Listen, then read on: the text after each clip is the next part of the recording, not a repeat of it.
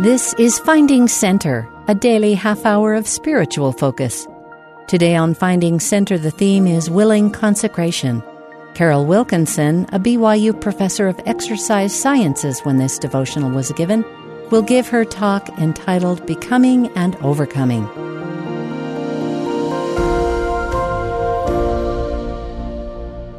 Whenever I visit my sister's family in Salt Lake City, as I am about to leave, my 6-year-old niece, Emily, usually chirps up with, "Wait, Carol, we haven't written in my journal yet."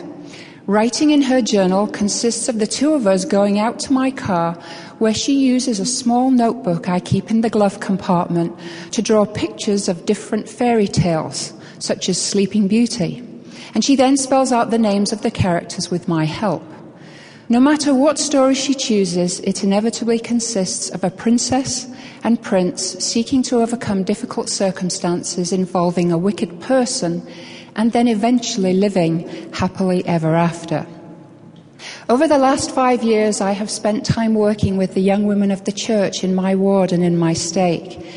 As I listen to them talk, many of them describe their worthy goals and their planned path ahead that usually includes education, getting married, having children, then grandchildren, and hopefully living happily ever after, they say with a smile. It's interesting that they never mention overcoming difficulties or a wicked person as part of their plan. In 1840, Wilford Woodruff and other apostles travelled to England to share the message of the restored gospel. In the beautiful green rolling countryside, I'm not biased of course, of Herefordshire, Worcestershire and Gloucestershire, try saying that very fast, Elder Woodruff experienced phenomenal success and hundreds of people joined the church. 14-year-old Thomas Steed of Malvern converted to the church during this time period. Shortly after his baptism, while at a gathering of saints, Thomas experienced a wonderful spiritual manifestation which he recorded later in life. Quote, "The house was filled with the Spirit and the power of God, and everyone present was thrilled with the convincing power of the Holy Spirit, and which I could feel through my whole system like fire shut up in my bones. It was then plainly made known unto me that God lives, that Jesus is the Redeemer, and that Joseph Smith was a prophet of the Most High God. Of the truth of this a doubt has never crossed my mind from that day to this." A few years after this exhilarating experience, Thomas immigrated to America, arriving in Nauvoo on April 13, 1844. He records, "The prophet Joseph Smith was at the pier. At first glance I could tell it was him by his noble expression. He came on board to shake hands and welcome us by many encouraging words, and express his thankfulness that we had arrived in safety. As he could not stay with us, he sent Apostle George A. Smith to preach on board. 'What did you come here for?' asked he. 'To be instructed in the ways of the Lord,' answered someone. 'I tell you,' Apostle Smith said, 'you have come to the thrashing floor, and after you have been thrashed and pounded, you will have to go through the fanning mill, where the chaff will be blown away and the wheat remain.' The troubles in Nauvoo were just coming upon them." End quote. Thrashed and pounded.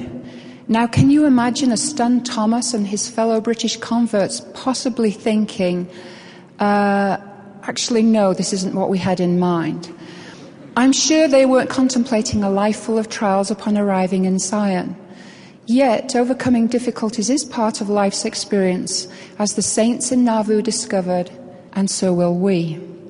During my time working here at BYU, I know of many students who have experienced difficulties in their lives.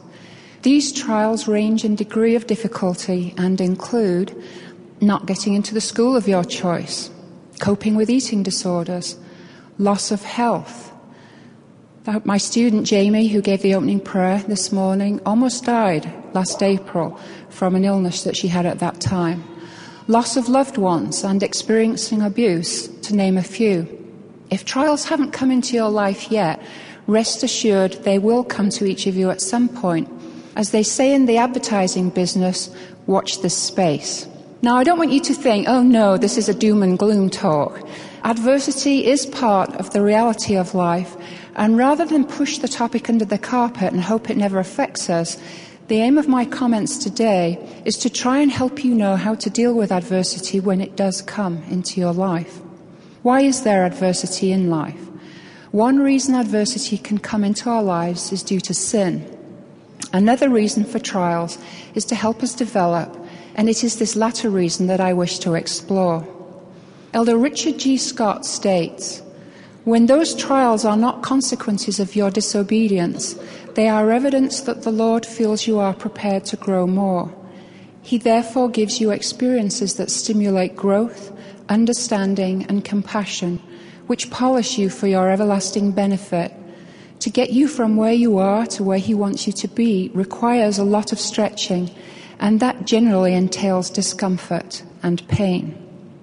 Our Father in heaven wants us to become like Him, and in so doing, He wants us to overcome the world and the influences of Satan.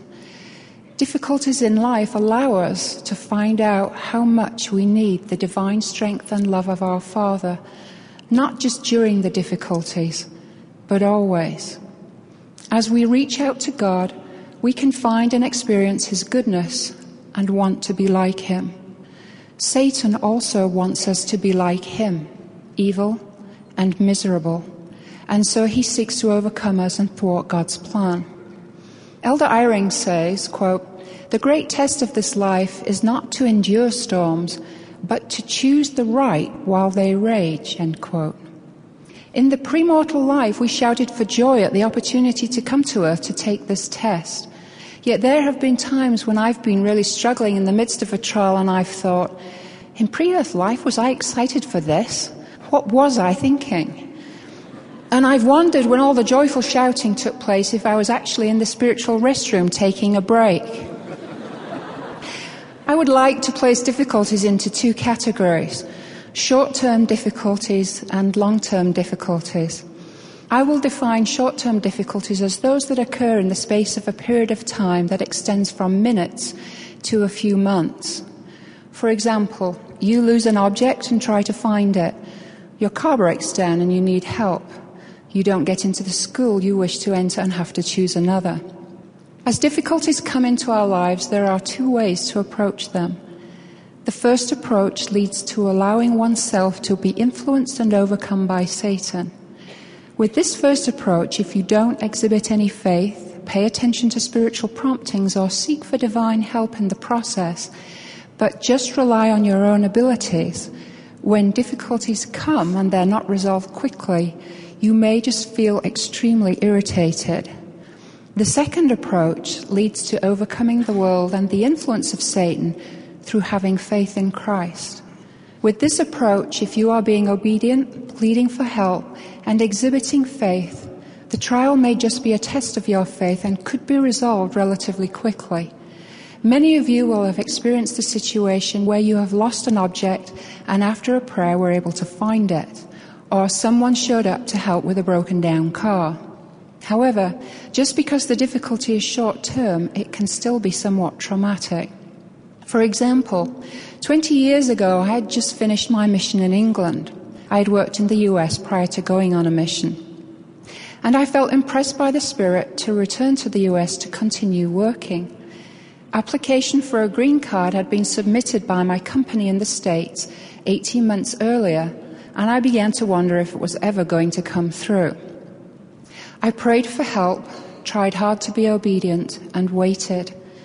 One morning, as I lay in bed at my parents' home in England, I heard the postman push the mail through the letterbox in the front door of the house. The Spirit immediately confirmed that the letter stating the date of my interview at the US Embassy had arrived, and I felt that all was going to be well. On the day of my interview, I travelled to London and sat in the embassy waiting for my interview. Suddenly, I noticed an older man come out from a back room and go over to one of the interviewers. With a startle, I recognized him as an individual I had encountered several years ago at the embassy when I was renewing a temporary work visa enabling me to work in the US. The temporary visa I had applied for at that time was totally legal, but at the time this fellow seemed to be perturbed and told me that from looking at my passport, I looked like a visitor to my own country, England, and that he never expected to see me again at the embassy. Very charming, I thought. As it turned out, the visa I obtained from him was the wrong one, and I had to return to the embassy to get the correct one. Fortunately, I didn't see him on that visit. Now, several years later, here he was talking to this young man, and both of them kept glancing over at me with penetrating stares. I continued to read my book and pretend that I hadn't noticed their stares. However, inside, my stomach was going into spasms, doing all sorts of gastrointestinal gymnastics.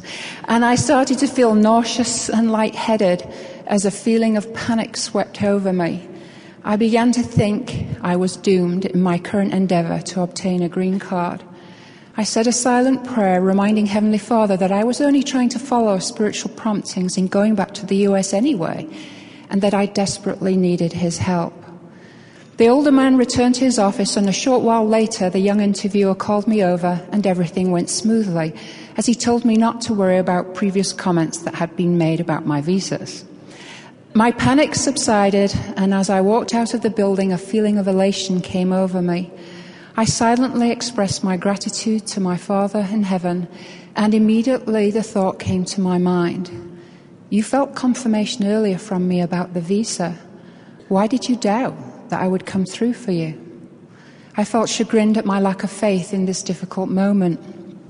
Sometimes our difficulty isn't resolved as quickly as we would like it to be, and the problem becomes a long-term problem, lasting for many months or years. Examples of chronic problems are illness, coping with the loss of a loved one, experiencing the effects of sin in someone else's life, such as wayward parents, wayward children, or a spouse with an addiction to pornography. In such situations, let's first consider behaviors in response to the difficulty that can lead us down the path to rebellion and could ultimately lead us to being overcome by Satan. The purpose of doing this is so you'll know what behaviors to avoid. Step 1. Things are not going according to the plan you had for your life. You're baffled, and so you question. You don't understand why things are going wrong. You ask questions such as, why is God allowing this to happen to me? I don't deserve this. Or, this is a righteous desire, why doesn't He help me? You don't ask the Lord to help you understand the situation. Laman and Lemuel are a prime example of this approach of not asking for understanding. When they could not comprehend some of their father's teachings, Nephi asked them if they had inquired of the Lord, to which they responded, we have not, for the Lord maketh no such thing known unto us. You can become bogged down in the fact that the Lord hasn't granted your desire. In this approach, your own reasoning leads you nowhere. Step 2. As time passes, you have exhibited faith, but it hasn't brought the results you desired, and so you feel let down, hurt, and you start to doubt your Father in heaven.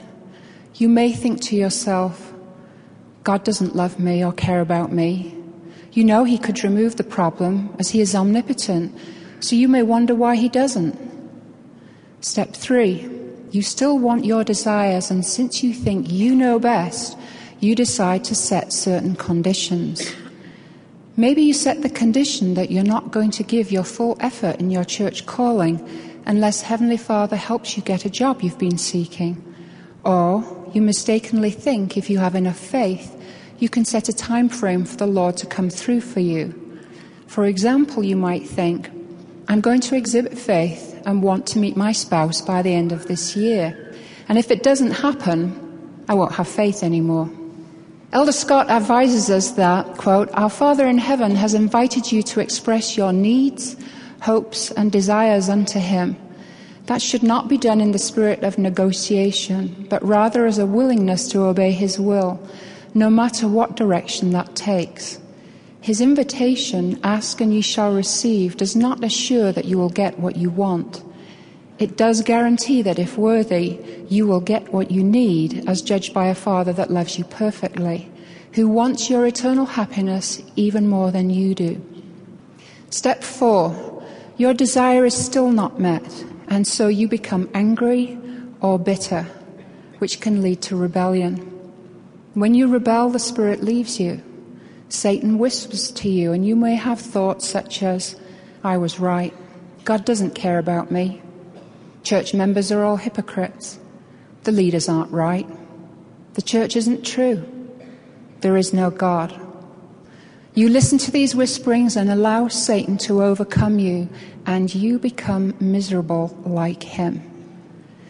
In contrast to this approach to long-term difficulties is the second approach that leads us to become like God and overcome the world and the effects of Satan through faith in the Saviour. Throughout this approach, you continually seek to be obedient to the commandments, plead for divine help, and have faith in the Lord. Step 1. Things are not going according to your plan. You don't understand why things are going wrong. You know Heavenly Father could solve the problem as He is omnipotent. Yet you know that you don't know the meaning of all things. So remembering times when He has come through for you in the past, you decide to absolutely trust God. Trust that He knows what He is doing with you and that it will be for your good, even though you haven't the faintest idea of how He is going to do it. Instead of asking why questions, you ask different questions. Questions such as, what should I do? What do you want me to learn from this? Try to find out what the Lord's will is. Obviously, He wants you to be obedient to His commandments, but what else does He have in mind for you? Tell Him what your desires are, but then you need to be prepared to do His will. Sometimes your desire is not in line with His will. Remember that in Gethsemane, the Saviour petitioned His Father several times for His will, that the cup could pass from Him, while at the same time being willing to submit to His Father's will, which He ultimately did. Sometimes God is taking us down a different path, and righteous desires may not be met on our time schedule as He takes us down another path.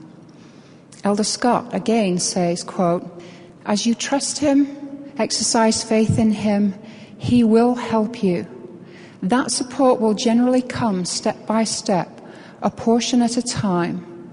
While you are passing through each phase, the pain and difficulty that comes from being enlarged will continue. If all matters were immediately resolved at your first petition, you could not grow. Even when we feel a prompting to do something, God may have an entirely different goal in mind than what seems to be the case as we start to follow the prompting. For example, in 1830, Oliver Cowdery, Polly P. Pratt, Zyber Peterson and Peter Whitmer were called to serve a mission to the Lamanites. On the way out to the Missouri frontier to preach to the Lamanites, they stopped in Kirtland, Ohio, and gave a Book of Mormon to Polly's friend Sidney Rigdon, a Reformed Baptist minister. Prior to joining the church, Polly had also been a member of the Reformed Baptist in the Kirtland area. After reading the Book of Mormon for 2 weeks, Sidney was converted, and through him many who attended his several congregations eventually accepted the restored gospel. The missionaries served the mission, but didn't bring many Lamanites into the church. Yet the mission was a success in terms of converts, in a very different way than what they had originally thought. So you need to pay attention to promptings and circumstances as they unfold in your life. Heavenly Father will use these to unfold His will to you. Prepare yourself for bends in the road and lots of surprises. Step 2. When your faith doesn't bring the results you desire and you struggle with the trial, you need to ask for strength. Through the Holy Ghost, God will strengthen you, show that He loves you, comfort you, and bring peace to your heart. I came to the United States from York, England when I was 25 years old. I won't tell you the date or you'll be able to figure out how old I am. And after completing graduate work, returned to England to look for a university teaching job and be near my family. However, after initially rejecting a job offer in Utah because it wasn't part of my plan, I felt strongly prompted to take the job and did so. After being in the US for some time, I remember feeling homesick one day and wondering where Heavenly Father was taking me. I went to the Jordan River Temple and was waiting outside the dressing room for a friend to join me. As I sat there, feelings of homesickness swept over me, and I remember thinking how much I missed my home and family. I turned to look at the photograph on the wall behind my chair. It was of the Jordan River Temple. Immediately a thought came clearly into my mind. You are home. A sweet, loving peace swept over me as I turned to look at the painting on the wall to my left. It showed Jesus appearing to a kneeling Mary outside the garden tomb. And as I gazed at it, another thought came clearly to my mind. And I am here. I suddenly felt totally at home, loved and comforted. Step 3. Don't be consumed with the trial. This can be very hard to do. Try to focus on the good things in your life, not on what you don't have. Choose to be happy in spite of the difficulty you are dealing with. Don't wait for circumstances to make you happy. Sometimes you may think, when I get married, then I'll be happy. When I get a certain job, then I'll be happy. When this trial is over, then I'm going to be so happy. Look for small miracles as the Lord reaches out in kindness to touch your life. Isaiah confirms that the Lord's kindness shall not depart from us, nor will he remove his covenant of peace. Life can be sweet and peaceful in the midst of difficulty. Donna Turley, a church member who suffered chronic illness, wrote this shortly before her death, quote, "When I am gone, most of all I hope you will know that life was not too hard, too pained, too discouraging, that it never once seemed overwhelming to me. Please don't spend much time upon my illnesses, my difficulties, the disappointments and the pain. Don't ever let that overshadow and obscure the splendor and the glory of life as it was always felt and known by me. Please don't miss seeing and feeling the happiness and the beauty with which life as I have known it has been filled." Step 4. Fully consecrate your life to Heavenly Father and draw ever closer to Him and His Son. Have an attitude that you will serve Him in spite of the pain you are going through and the lack of true understanding you have of where He is taking you. Continue to feast on the Word of God and have faith. Be willing to spend time with God. Desire it with all your heart. Make the time to pray fervently while being willing to submit to His will. Serve Him by serving others. Spend time in meaningful meditation and attend the temple with a worshipful attitude. I bear you my witness that as you do this, the veil will become thin, and you will feel a wonderful closeness to your Father. I have taken a poem from Martin Seligman's book, Authentic Happiness, and I've modified it, but I give him the credit for much of the poem. This best describes my own feelings as a result of spending sacred time with my Father in heaven. But I will descend from this elevated state, this seeping, sweet peace, this consuming love. And time will close about me, and my soul stir to the rhythm of the daily round. Yet, having known, life will not press so close, and always I shall feel time ravel thin about me, for I have felt the still, pure, white presence of divinity. When you consecrate your life to the Lord's service and draw ever closer to Him and His Father, you will move along the path, as Elder Bruce Hafen said in his devotional address last year, from being a servant of the Lord to become His friend, and ultimately, as you become like Him, you will become His son or daughter as a joint heir with Him. This past Christmas, I made star-shaped shortbread cookies for my neighbors. In order to roll out the dough, I had to hold it in my hands so that the butter softened and the dough became malleable.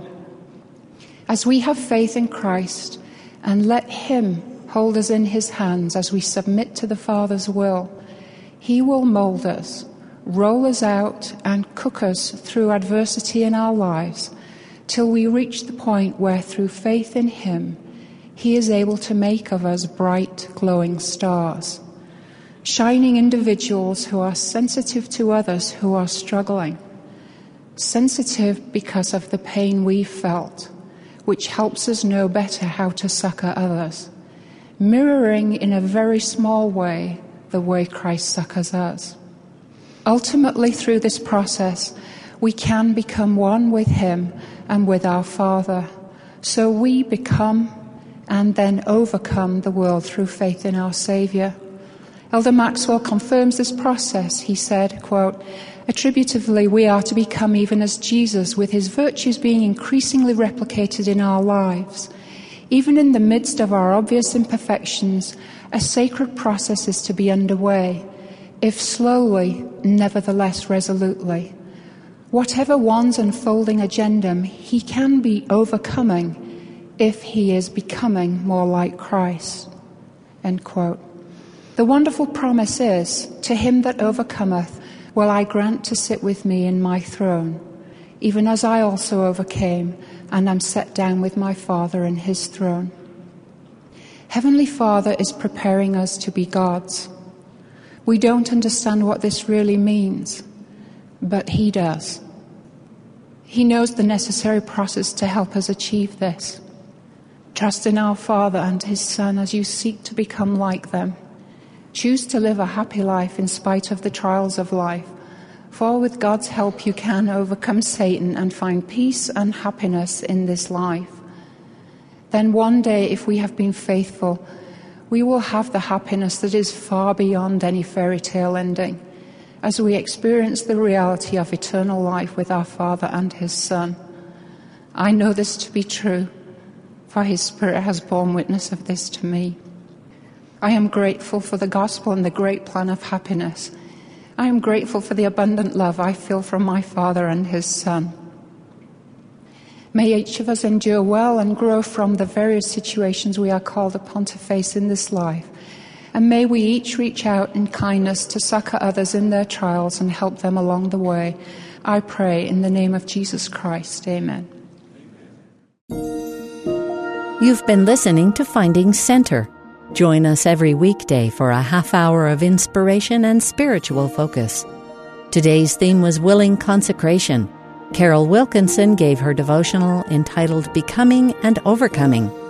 Speeches on Finding Center are often edited for broadcast. Find links to the full talks and access the rest of our Finding Center episodes on the free BYU Radio app, available wherever you get your apps.